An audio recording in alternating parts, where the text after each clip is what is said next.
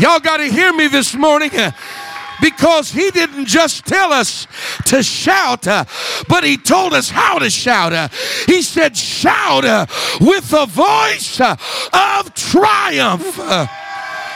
Somebody ought to take a moment in this building and open up your mouth and let hell know I've got victory this morning.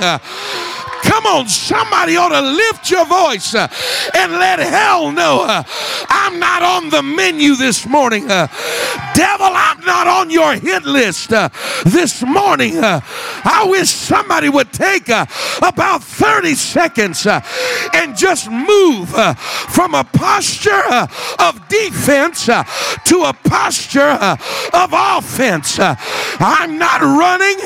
I'm not hiding. I'm not backing up. I'm not slowing down, but I've got victory in my spirit. Come on, somebody shout with a voice of triumph. Somebody open your mouth and let hell hear triumph in your voice. Somebody open your mouth and let hell hear victory in your spirit.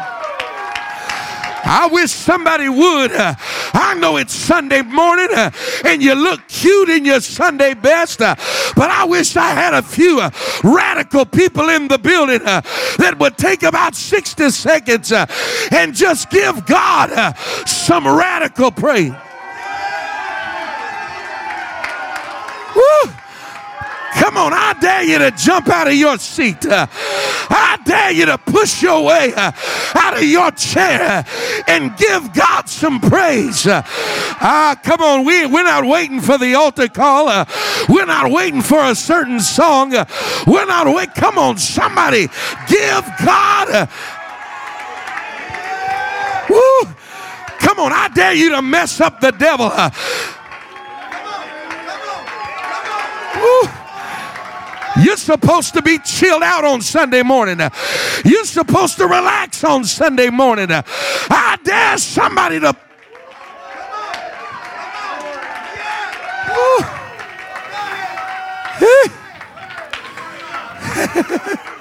Woo. My. Is there anybody that came to have church today?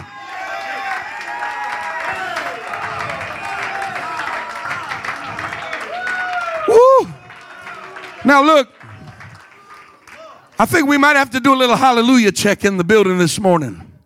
Anybody familiar with a hallelujah check? A hallelujah check is designed to make sure that you're sitting next to the right person in church. Because if you get on the wrong pew with the wrong people, you might be wanting to do something and you're blocked in by doubt and unbelief and people around you that, oh, come on somebody. And I don't know about you, but I didn't come to play games this morning. I didn't come just to check the box. I came to get a breakthrough. I came to get a miracle. I came to get a word from. So I teach our people at home to do a hallelujah check. And what you do is turn around and find somebody sitting next to you and tell them, hallelujah. Now, if they looked at you like you were crazy or they ignored you altogether, grab your stuff and find somewhere else to sit, baby, because you're sitting in the wrong pew. I'm sorry, I got to find somewhere else. Oh, come on, somebody. Now turn around and tell somebody else, hallelujah. If they shouted back at you, give them a high five and tell them, let's have church. Woo! That's what I'm talking about. Let's have. Did anybody come with expectancy in your spirit? Did anybody come ready for God to do? Come on. That's what I'm talking about. I'm not waiting on anybody. I'm not waiting on anything. I came ready for what God wants to do in this place. Woo! Glory. Glory. Glory. Glory. Come on, let everything that hath breath praise the Lord. Let everything that hath breath praise. Woo! Oh, come on, somebody. Somebody ought to clap your hands one more time. Somebody ought to just shout one more time. Woo! Glory! Glory! Glory! Woo! It feels better in the house of the Lord, amen? Oh, man.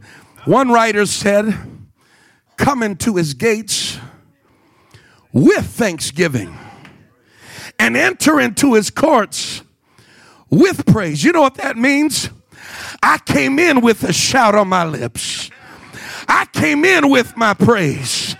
I'm not waiting on anybody or anything. I'm not depending on you to touch Jesus. I'm not depending on you to worship. I'm not waiting on you to get your breakthrough. I came with my praise. I came with my faith. And the Bible said, don't wait till the altar call. Come in the door with it. You ought to learn how to walk in this building with a jump in your step. You ought to learn how to walk into this place with something in. Woo! My. Anybody excited to be in the house of the Lord this morning? My God. Well, I'm sorry for misbehaving already. But it is such an honor to be in the house of the Lord with you today. I bring you greetings all the way from Fort Myers, Florida, the city of Palms on the beautiful Caloosahatchee River, in downtown Fort Myers, Florida. And it is such an honor to be with you. I give great honor this morning to the angel of this house, your magnificent pastor and his wife and the first family. Would you help me put your hands together and honor them with me today? Oh, come on. We can do better than that. If you know you've got the best, would you help me put your hands together and make some noise? Woo! Amen. Thank God for your pastor and his family. And so wonderful. I give great honor to the saints of the Most High God this morning. And so wonderful to be with each and every one of you. I greatly appreciate the invitation to come. And I'll tell you what, I feel a spirit of expectancy in this place today.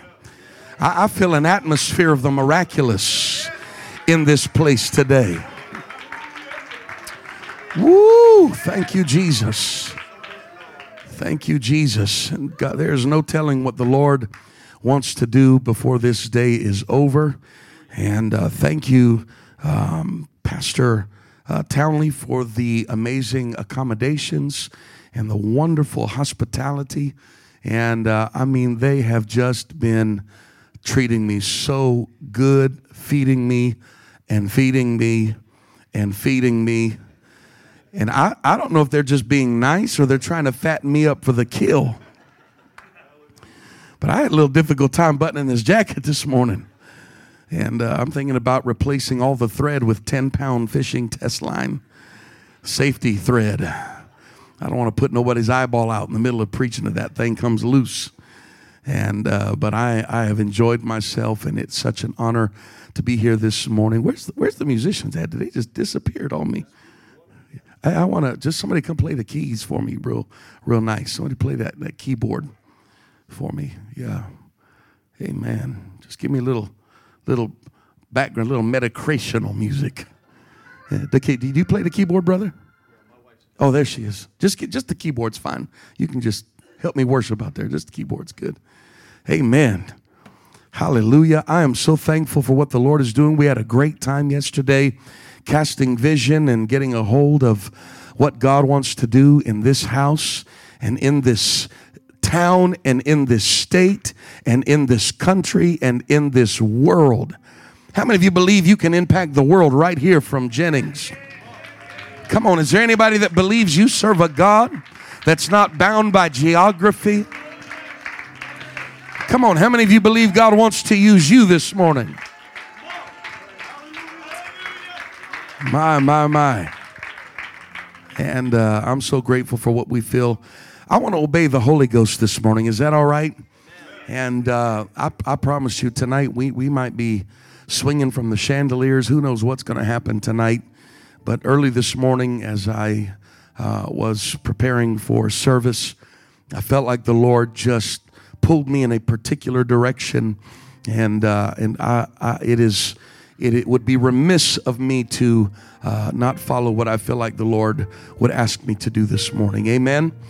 So I'm going to follow the Holy Ghost. If you would grab your Bibles and go with me to the book of John, chapter number 8 this morning, the book of John, chapter 8. Now, while you're getting your Bibles, why don't you turn around and shake about 3 or 4 people's hands standing next to you and let them know how excited you are to see them in the house of the Lord. Come on, help me. Don't leave anybody untouched. Somebody in front of you, behind you, beside you. You might have to span the aisle, but find 3 or 4 people and just tell them how excited you are to see them in the house of the Lord today.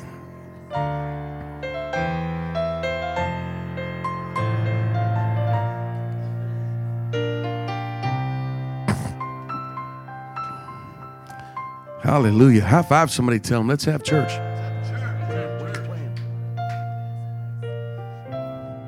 Welcome into this place. Welcome into this broken vessel.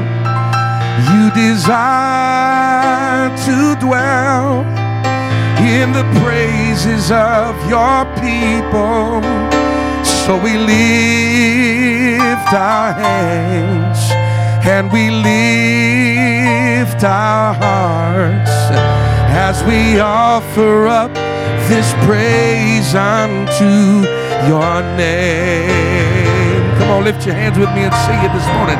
Welcome into this place.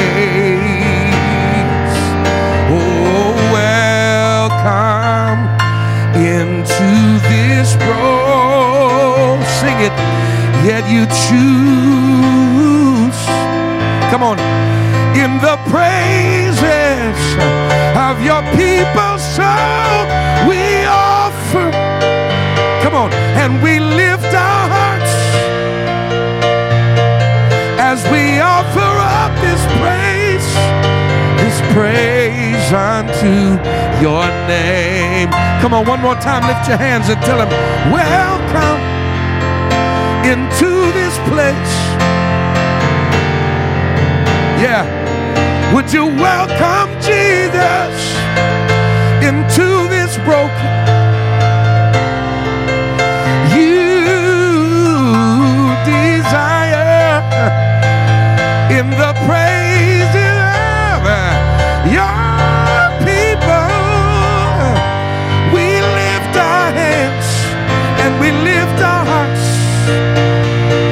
Said we lift our hands, we lift our hands, and we lift. One more time, sing we lift and we lift our hearts as we offer up this praise unto your name. Put your hands together one more time and give God some praise. Woo. Glory. Glory. Glory. John chapter number 8, verse number 1 is where I want to invite you to read the word of the Lord with me this morning. It says, Jesus went unto the Mount of Olives. And early in the morning he came again into the temple, and all the people came unto him, and he sat down and taught them. And the scribes and Pharisees brought unto him a woman taken in adultery. And when they had set her in the midst, they say unto him, Master, this woman was taken in adultery, in the very act. Now Moses in the law commanded us that such should be stoned. But what sayest thou? This they said, tempting him that they might have to accuse him. But Jesus stooped down, and with his finger he wrote on the ground, as though he heard them not. And so when they continued asking him, he lifted up himself and said unto them, He that is without sin among you, let him first cast a stone at her. And he again stooped down and wrote on the ground. And they which heard it, being convicted by their own conscience, went out one by one, beginning at the eldest, even unto the last. And Jesus was left alone, and the woman standing in the midst. And when Jesus had lifted up himself and saw none but the woman, he said unto her, Woman, where are those thine accusers? Hath no man condemned thee? She said, No man, Lord. And Jesus said unto her, Neither do I condemn thee.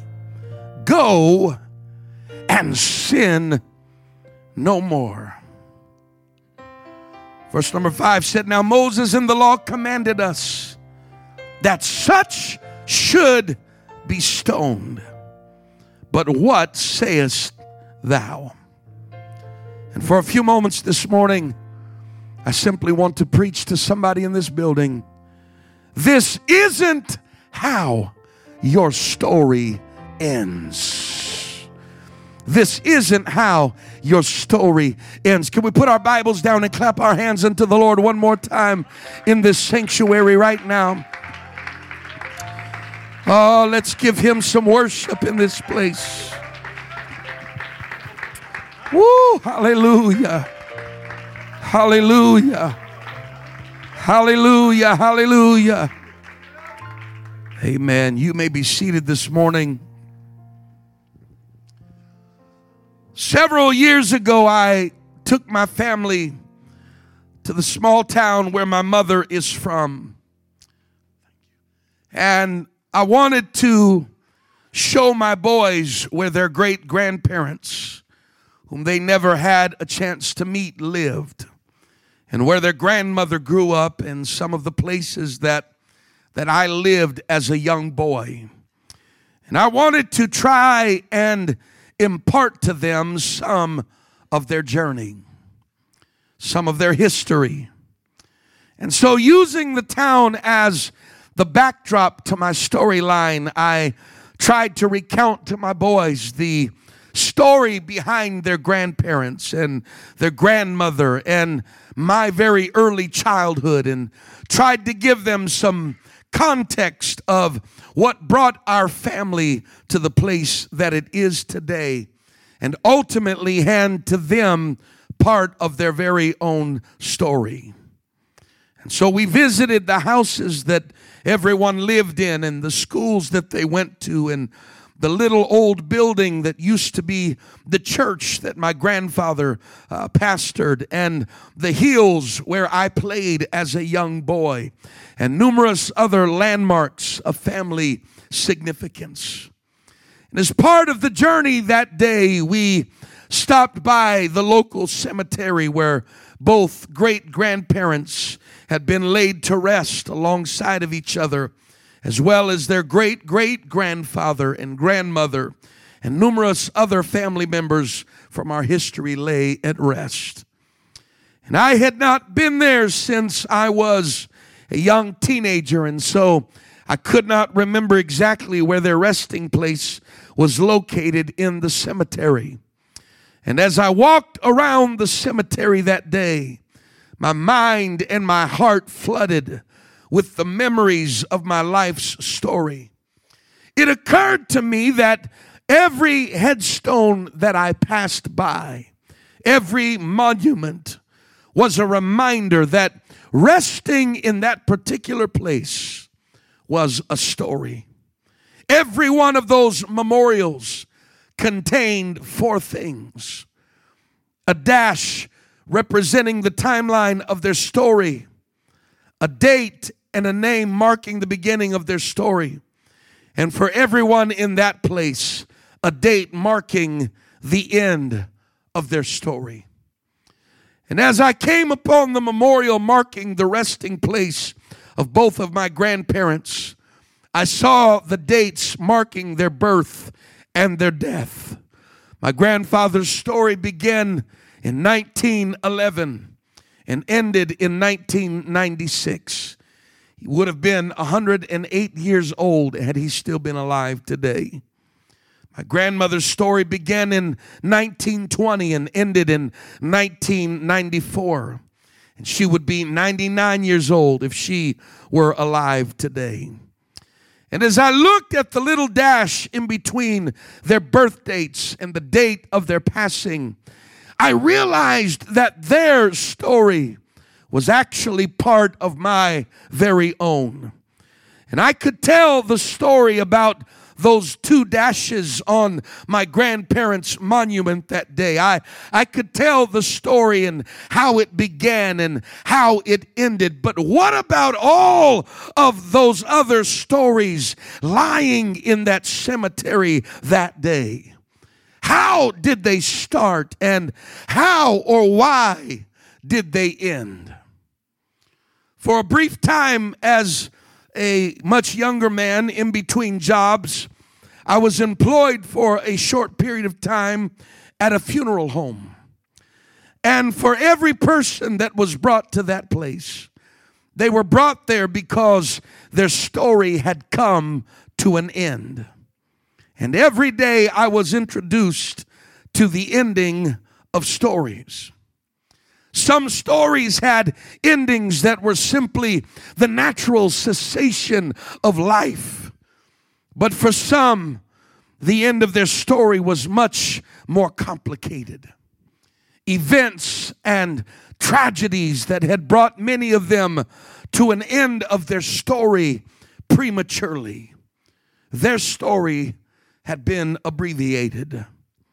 And as the stories would often be told, you could see in the history of their story pieces of the puzzle that would lead them to an untimely ending.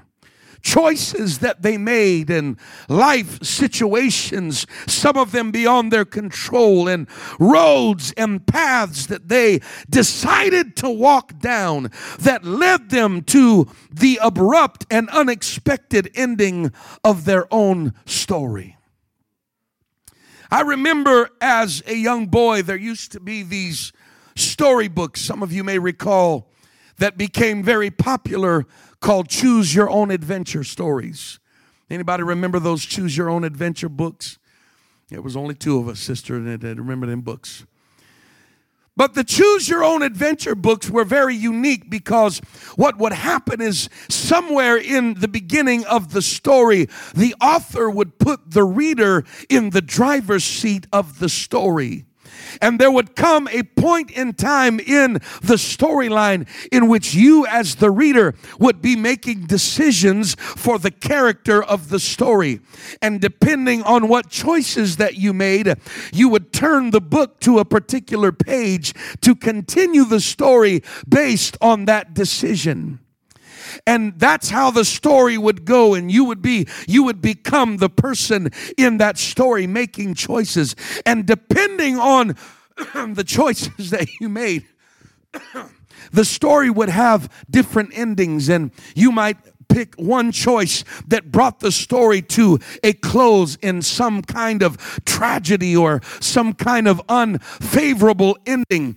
But what made the stories so popular is that you could back up in the book to the last place that you left off, and you could change the decision that you made and pick a different choice, and it would take the storyline in a different direction, and the stories would have different endings and multiple storylines that would branch from the main character.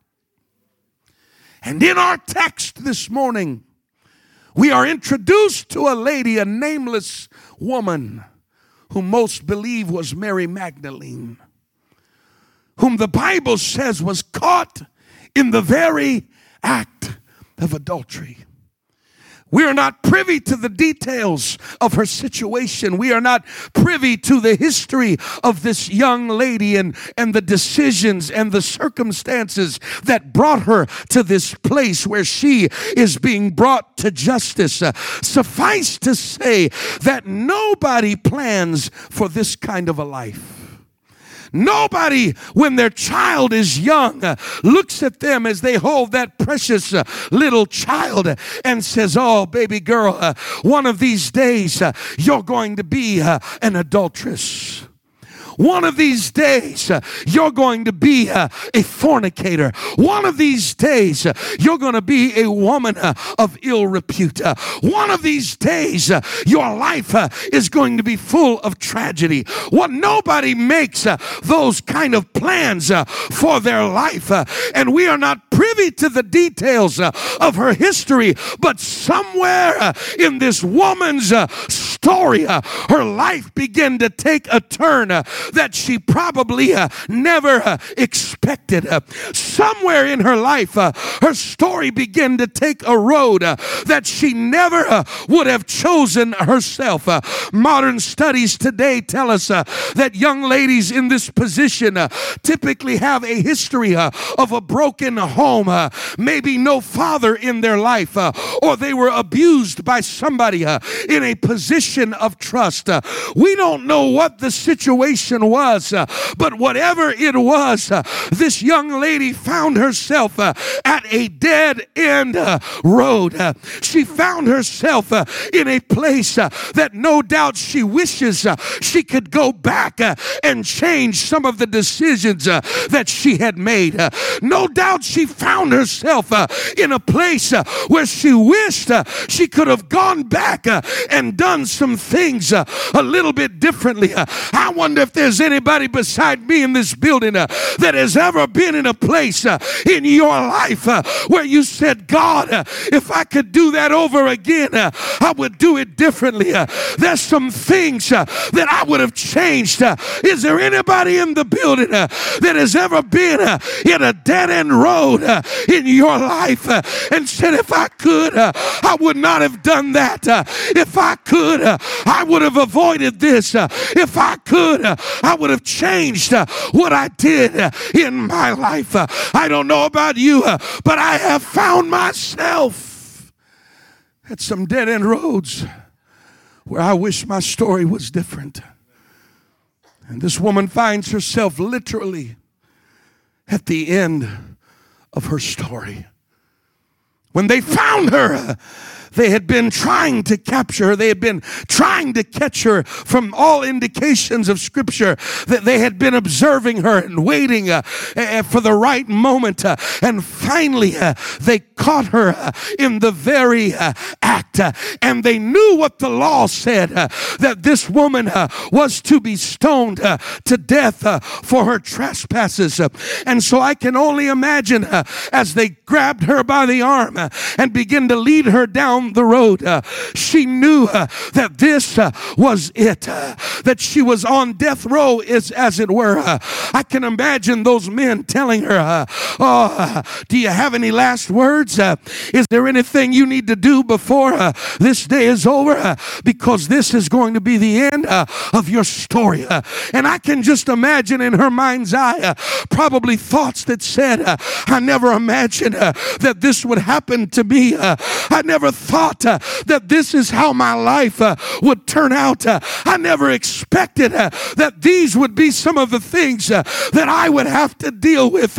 She probably had plans in her mind that one of these days life is going to be different. One of these days I'm going to come out of this trouble. One of these days I'm going to escape the clutches of what I'm dealing with. But her time ran out and she was at the end of her story. Amen. Probably her life flashing before her eyes, plans and aspirations of her life. I always wanted to do this and I always wanted to be that, but life brought me to a place that I never expected. And she's at the end of her story. There's a story of two young people, two children that were born into a family. They were born into a family with generations of dysfunction. They were born into a family with generations of alcoholism and abuse and trouble and divorce. This young boy and his sister were born into a family, into adversity. It was the only thing they knew. They didn't know life any other way.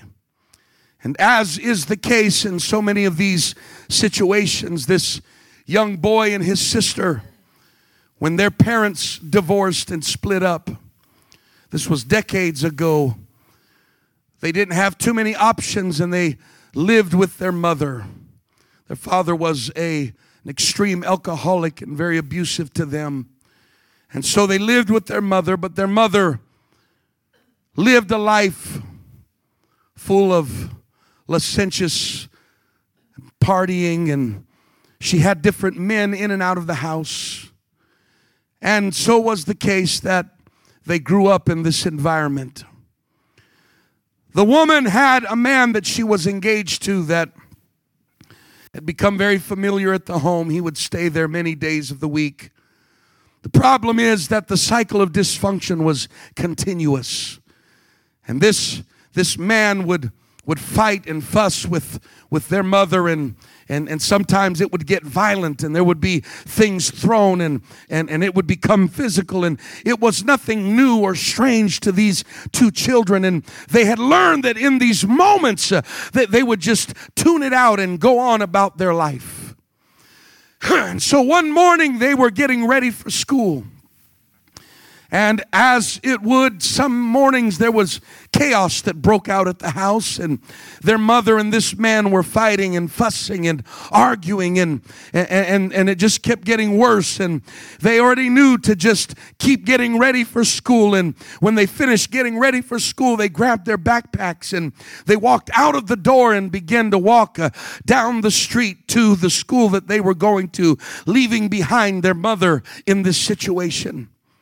And they had not traveled very far by foot when all of a sudden they heard a sound that sounded like a gunshot or a firecracker.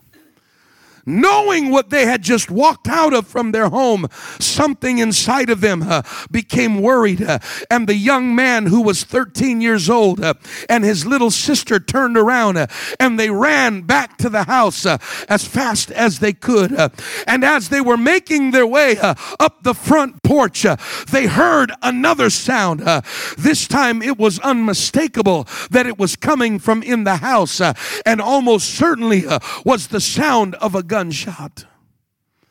When they opened the door to the house, there lying in the living room with a gun in his hand and his brains all over the wall was the mother's boyfriend who had shot himself. The kids in absolute panic began to run through the house. Mom, Mama, where are you, Mama? Finally, they flung open the door to one of the bathrooms in the house, only to find their mother slumped in a pool of blood in the bathtub with her head blown apart by that gunshot wound. He had shot and killed their mother and then turned the gun on himself. 13-year-old boy and his little sister walked in. You can only imagine the devastation and the emotional trauma that happened to these children who had already lived a life that was very difficult. In those days, they didn't have the kind of social programs that we have today and the kind of help that we have in those situations. And their only opportunity, their only option was to go back and live with their alcoholic father. So they move back in with an alcoholic father who continues to be abusive and angry, and they're growing up in this. And you can only imagine the mentality and the trauma taking place in the life of these two young people. And this young man is in his teenage years. He's 13 when his mama's killed, 14, 15, and pent up anger and rage and dealing with an abusive father and the dysfunction of his family until finally at the age of 18 when he didn't think he could handle it anymore. This was during the Vietnam era. He made a decision that his only hope was to leave his house and join the military. And so he leaves home at the age of 18 and he joins the army where they begin to teach and to train this man how to channel his anger and how to use and weaponize his rage. And they put a machine gun in his hand and dropped him in the jungles of Vietnam as a war-raging, killing machine full of fury, full of anger that is now channeled at being a trained man of war. During his course of the Vietnam War, he was introduced, as many men were, to recreational drugs. And so now, to compound the challenges of his heart and his mind, he is now addicted to drugs and becomes a drug user. Finally, when his time in the service is over, he is discharged back into society and expected to behave himself as a normal citizen of our country. A young man full of hurt and pain. One day he's at a restaurant eating, and a beautiful woman who is waiting his table, the waitress, begins to talk to him, and one thing leads to another. They exchange phone numbers. They begin to call one another and date one another. And one thing leads to another. And they are eventually married.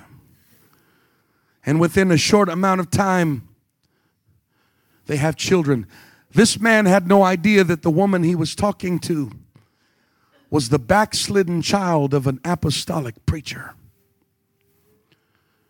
They get married, and she's living a life of sin and partying, and he's living a life of sin and partying, and so the dysfunctional cycles continue. And after a little while, they bore two children, a little boy and a little girl that were 18 months apart. And the man did the only thing he knew to do. He was never showed what a father was supposed to be like. He didn't know how to show love. He didn't know how to be responsible with the family, and so the cycle continued with his children, and from the young ages as toddlers and little babies, they begin to experience the anger and the wrath of their father, who would come home in drunken rage and would beat the family senseless. There are pictures of the mother where her face is unrecognizable because of the beatings that took place. There were times that he would come and grab. There's a story where he grabs the little boy in a fit of anger, and he's holding him by his feet and throws him and slams him up against the wall as a little toddler, then picks him up by the hair of his head, punching him closed fist in the face. In another instance, the little boy is just old enough where he's trying to learn how to eat his food with utensils, and he's sitting on his high chair at the end of the table, and the drunken father is getting frustrated because he's dropping his food, and finally, in anger and rage, he punches the little boy, knocking him flying through the air off of his seat into the floor. Another time, the wife thought that she would call the police in an escalated situation. And when the police came, he had her at gunpoint behind the door with a rag around her mouth that if she made a single sound, he would blow her brains out. In another situation, he had a knife to her neck and then a knife to the neck of the children, threatening their lives. This lady, finally one day, he came home in a drunken rage and beat the family and then passed out in his bed drunk. And it was a moment where she had finally had enough. And in her mind, she thought to herself, if I don't do something, me and my children are going to wind up dead. And she walked into the kitchen and she opened the drawer of kitchen knives. And she began to look and try to decide which one would do the best job at taking the life of her husband while he slept. She knew this would be her only chance if he was passed out in a drunk, that she could maybe grab that knife and put an end to the nightmare.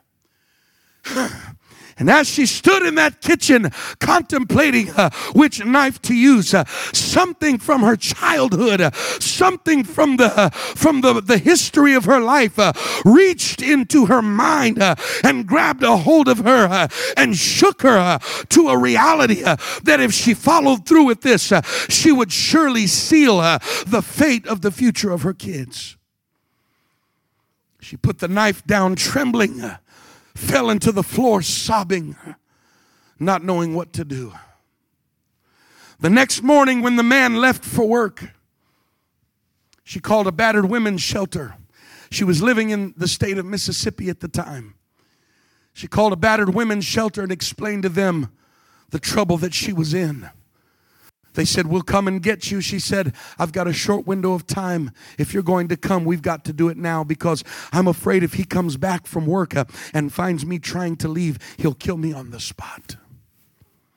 She grabbed everything she could for her and her two babies, a little 4-year-old boy at this time and a 3-year-old girl.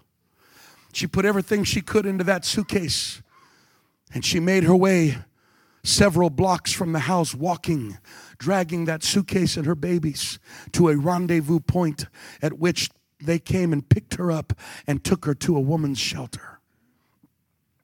From there, she caught a bus back to her home state and her hometown where her mother and father lived and some of her family members. And for the moment, she had escaped the danger of that situation, but she had not escaped the bondage of sin in her life. And so even though she had brought herself from that scenario, she continued to live a life of ill repute, in and out of the bars. The kids grew up on a first-name basis with all of the bartenders in the city. And she was an alcoholic, and she would host parties at her house, and people would be there getting high and getting drunk. And these two children continue to grow up in the cycle. And she had another man that she met who was one of the town drunks. She met him at the bar, and eventually he became a live-in boyfriend and became like a stepfather to the kids, except for he was abusive as well. And so now this little boy and this little girl are growing up cycle after cycle as the storyline just continues to move forward. And you can imagine now another young boy who is growing up in bitterness, in anger, in hurt, in abandon, no father. Why am I living this way? And the little boy started getting himself at the age of 10 years old. He started getting into trouble, fights at school, kicked out of school, anger issues, problems here, problems over there, until finally at the age of 12 years old, he was in the streets. He took his first ride in the back of a cop car with handcuffs at the age of 11 years old. At 13 years old, none of the schools even wanted to let him come back to schools because of his troubles and his anger and his fighting. And you can imagine at the age of 14, he began to hang with the gangs, and he was running the streets with gangs. You say, Pastor Williams, you seem very acquainted with the story. That's because I was that little boy that was running the streets with a story that the devil said, this is how your story ends. And I can remember as a 14-year-old boy, the devil whispering in my ear, saying, boy, it's over with. You're going to be just like your daddy was. You're going to do the same thing your father did. You're not good for anything. You'll never amount to anything. But I remember the day that I stumbled into an apostolic church at the age of 14 years old, and I walked to an altar and I fell on my face. And can I tell you what I felt for the first time in my life? I felt the arms of a loving father wrap themselves around me, and for the first time in my life, I felt the love of a father, and I said, this is what I've been looking for my whole life. This is what I've been waiting for my whole life.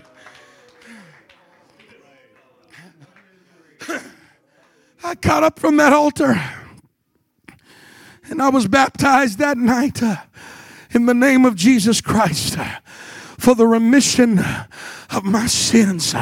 And a week later, I received the Holy Ghost, speaking in tongues as the Spirit gave the utterance. I came to tell somebody this isn't how your story ends. Woo! I feel the Holy Ghost because sitting in this building today are some people that have heard the voice of the enemy telling you you'll never aspire to your dreams. You can never get out of the trouble that you're in. Your history has limited you. You know what you've done. You know where you've been. Can I tell you that God began to work on this young boy? At the age of 15, I went to my first youth camp. And at that youth camp, B.J. Wilmoth was preaching. And he began to preach a message called Crosses You Never Intended to Carry. And he began to preach about Simon of Cyrene, who was on the road that day as Jesus passed by. And the soldiers grabbed the cross of Jesus and put it on the back of Simon. A cross that Simon didn't choose. A choice and a burden that if he could have, he would not have carried the blood and the gore and the weight. And I thought to myself, I'm a boy. If I could have chosen, I wouldn't have chose the life that I was living. But you read in the book of Acts, you read about Simon's son, Rufus, and his children that are a part of the New Testament church, because God knows that there are some crosses you never intended to carry that were meant for your glory. There are some things in your history that if you had a choice, you would not have had it that way. But God works all things together for good. And as he began to preach, there was a 15-year-old boy that came to an altar and said, God, I don't understand why I've been through what I've been through, but I give it to you. And I know you can do something with my broken life. I know you can do something with the pain and the tragedy of my spirit. It was that night that the Holy Ghost began to call a 15-year-old boy. And as I was laying in that altar, the voice of the enemy kept telling me, your story's over. What are you thinking? You'll never do anything for God. You can never be, you're not good enough. You're disqualified. No man even wanted to be your father. You've been rejected. You ain't nothing but trouble. They didn't even want you back at the school. But then there was another voice that silenced the first, and it was the voice of God that began to speak to me and say, this isn't how your story ends, Randy Williams. This is not the end of your story.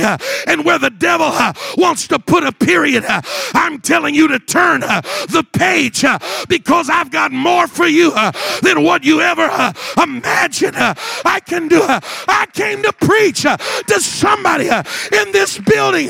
This isn't how your story ends. I know you're dealing with situations that if you could change them, you would. But God sent me all the way to Jennings, Louisiana this morning to tell you there's more to your story. God's got another chapter. God's got another page. God's going to do something. Who am I preaching to in this building? The devil has told you that you're limited. You might as well quit dreaming. You might as well quit trying. You might as well settle. I came to tell you that the devil is a liar. This isn't how your story ends.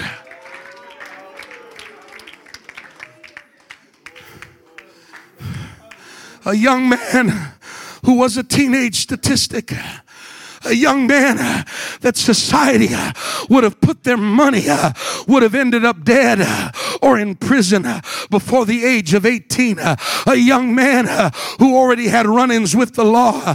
And at the age of 15-year-old, God began to raise me up. I started preaching at the age of 15 years old in the face of a devil that said, your story is over. And I'm telling you, God blessed me over and over and over again. The least likely to make it, the least likely to succeed, the least likely to live for God. And God kept opening door after door. At the age of 18, I got married, and I'm happy to report to you that almost 24 years later, I'm still married to the same woman. Now, that might not be anything for you to shout about, but it's been generations of people in my family that were divorced, that were separated, that never made it. But I came to declare that there's more to your story.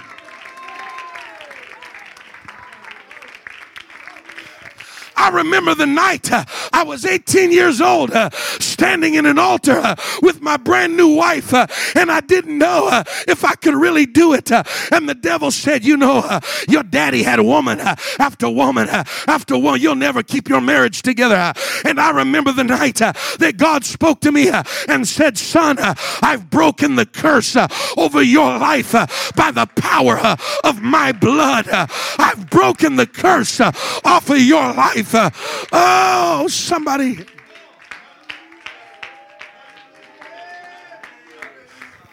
Because this isn't how your story ends. The devil said it was over, but God just kept turning the page. God kept turning the page. God blessed me with two amazing boys of my very own. And I can remember Brother Townley crawling on the floor saying, God, you've got to help me because I don't know how to be a daddy. I don't know how to be a father. I don't know what I'm doing. I don't know how I'm supposed to do this. And I remember the day that my oldest son turned 4 years old. And we were sitting at the kitchen table and they brought his birthday cake. And everybody was singing happy birthday. But I was standing in the corner, tears rolling down my face. And nobody in that room would have understood. But my daddy left me when I was 4 years old. And all I could think at that moment was, I'm still here. He's 4 years old and I'm still here. His daddy's still in the home and I'm not going anywhere. And now my boy is 18 years old and I'm still here. And he still has a father. Why? Because this isn't how your story ends. Come on, somebody. I'm preaching to you. I don't care who you are. I don't care where you've been. I don't care what your history is. I don't care what kind of trouble is in your past. If you can believe God today, your story's not over. Your story isn't over. But Townley, God began to open up doors and use me in ways that I never thought I would be used. I've preached in countries all around the world. I'm humbled and privileged to pastor one of the most amazing churches on the planet Earth.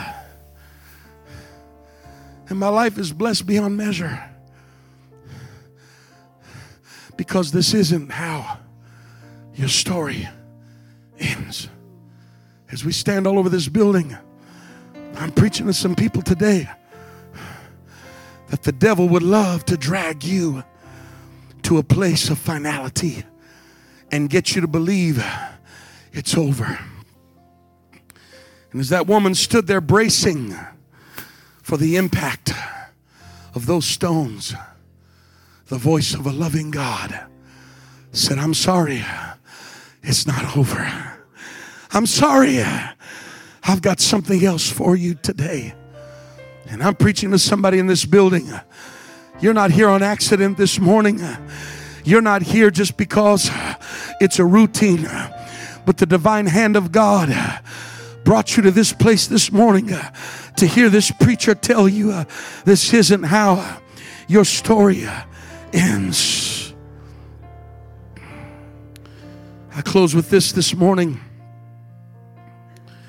There was a master chess champion that was walking through an art gallery, and he came across a painting that fascinated him. It was a painting of a young man sitting at a table playing a game of chess with the devil. The painting that hung in the Louvre Art Museum was called Checkmate. It was painted by Frederick Moritz August Rausch, and it's now in the private hands after being sold at Christie's in 1999. But this painting depicts two chess players. One is Satan, whom appears arrogantly confident, and the other player is a man who looks forlorn. If Satan wins, he gets the man's soul. And the artist had most graphically depicted the point in the game where it was apparently the young man's move. And he seemed just to realize the fact that he had lost the game. The agony of despair being shown in every line of his features and his attitude, while the devil from the opposite side of the table gloated over him with fiendish delight. At first glance, it looks as if the man is losing. As one looks at the painting, one can almost hear the devil shouting, "Checkmate, game over, I win."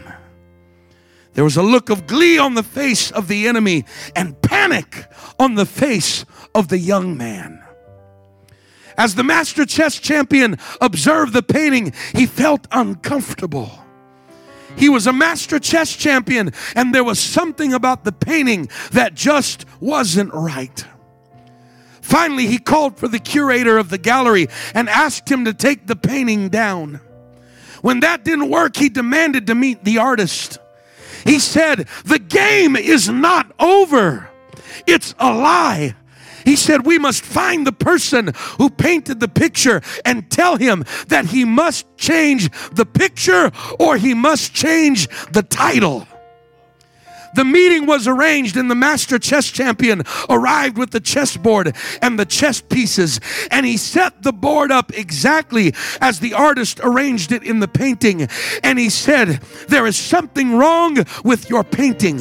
When the artist inquired as to what that might be, the master chess champion stated, "You have entitled the painting Checkmate, but that implies that the young man has no more moves to make. The chess champion reached over to the board and moved the young man's king one more space and said, the devil is now checkmated.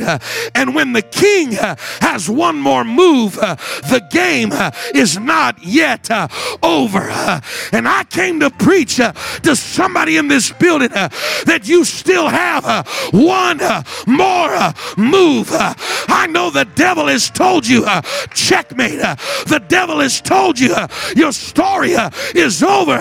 But I'm telling you that the king brought you here today and said you've got one more move. If I can get you to an altar, if I can get you to lift your hands, if I can get you to lift your voice, I can take you out of the hand of your enemy and bring victory to your life.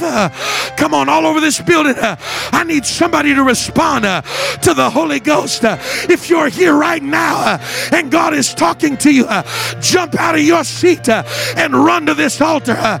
You've got one more move. You need to move right now to this altar and throw your hands in the air because your story isn't over yet. The game is not finished. God still has another plan. God still has another move.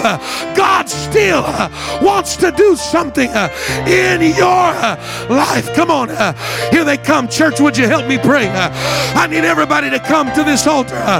Everybody get as close as you can. Hands are lifted. Church, look around. I want you to help me to begin to pray with somebody right now. Come on, lift up your voice. The devil told you it's over. The devil told you you might as well give up. The enemy told you you might as well throw in the towel. But God sent me to preach to you that this isn't how your story ends. Come on. God wants to turn the page. Come on. You've got one more move. Come on. Don't you dare just sit there this morning while God speaks to you. Don't you dare let the enemy talk you into being still this morning. You've got one more move. Come on, get as close as you can to this altar. Come on. Scoot as close as you can. Let's make room. Here they come. Come on. Church, I need you to be sensitive to the Holy Ghost. And I need you to help me pray right now. Come on, look to your left, look to your right. Help me begin to pray. Your story's not over. Your story, I know you've been hurt. I know you've got pain. I know life dealt you a blow. I know your life wasn't what you expected. I know there's some things that you would change. But I'm telling you this morning, this isn't how your story ends. Come on. God's still writing your story. God's still got another plan. God still has some things for you. Come on. Come on, lift up your voice. Come on, lift up your voice. Come on, lift up your voice. Oh, God, I need you. God, I need you. Lord, I need you. Come on, right now. Your story's not over. Come on, your story isn't over.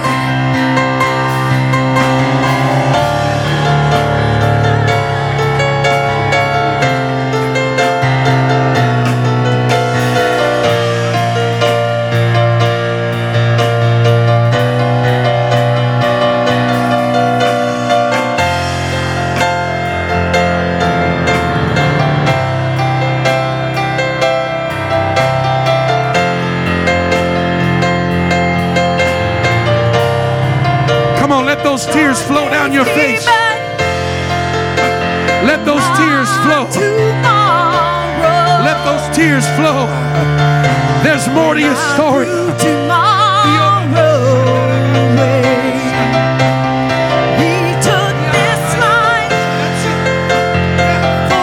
Come on. God's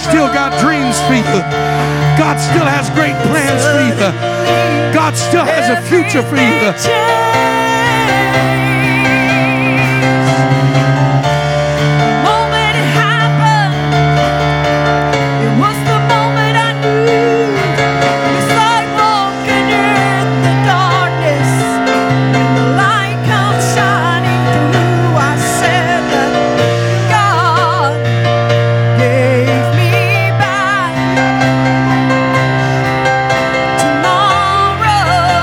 Somebody wrap your arms around him. God gave me back my tomorrow. When I threw tomorrow away, He took this life. Come on. It's time to dream again. It's time to believe again. It's time to trust God again. Everything changed.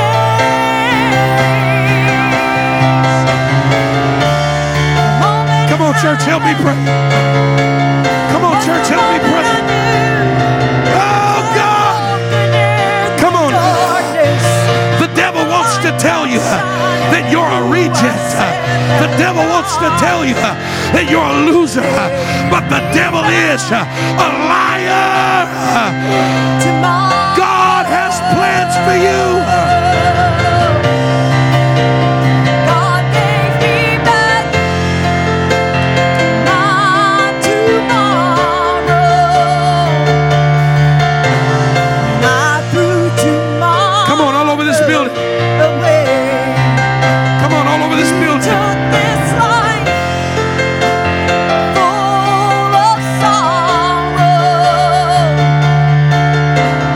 Suddenly, everything changed. The moment it happened, it was the moment I knew. Come on. Come on. Come on. Come on, God's doing it right now. God's doing it right now. God gave me back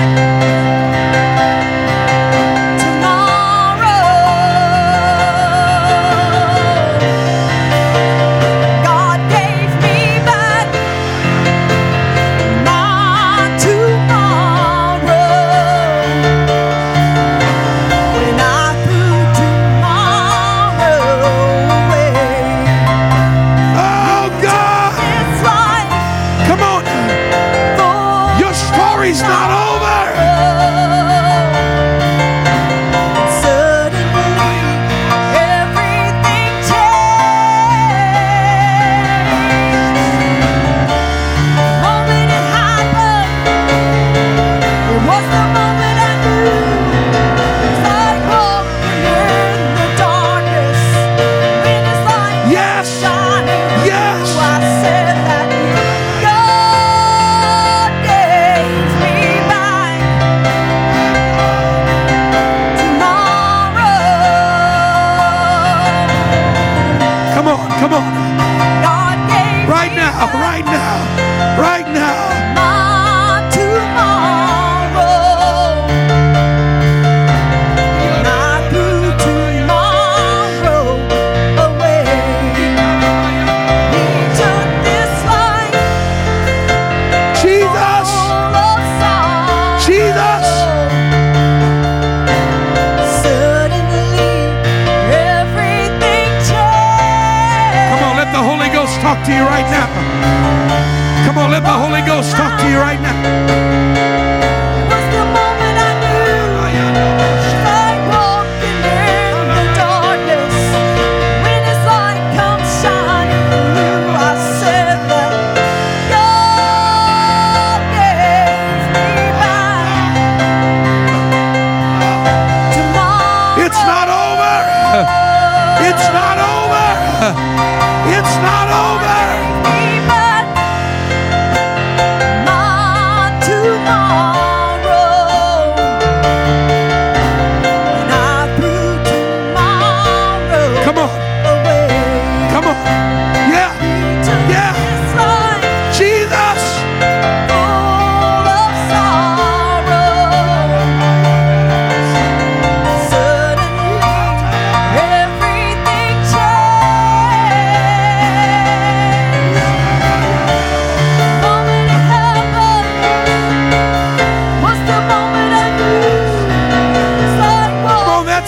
that's it. darkness, when His light comes shining, Come on, that's I it. said that God gave me back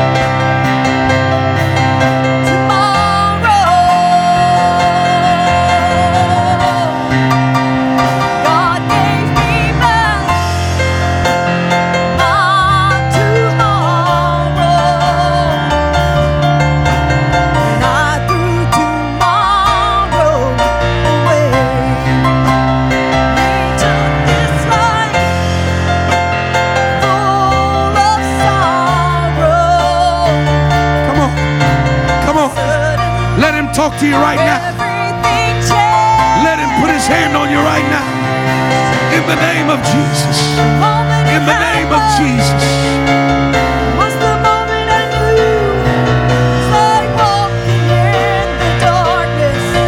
When His light comes shining through, I said that God gave me back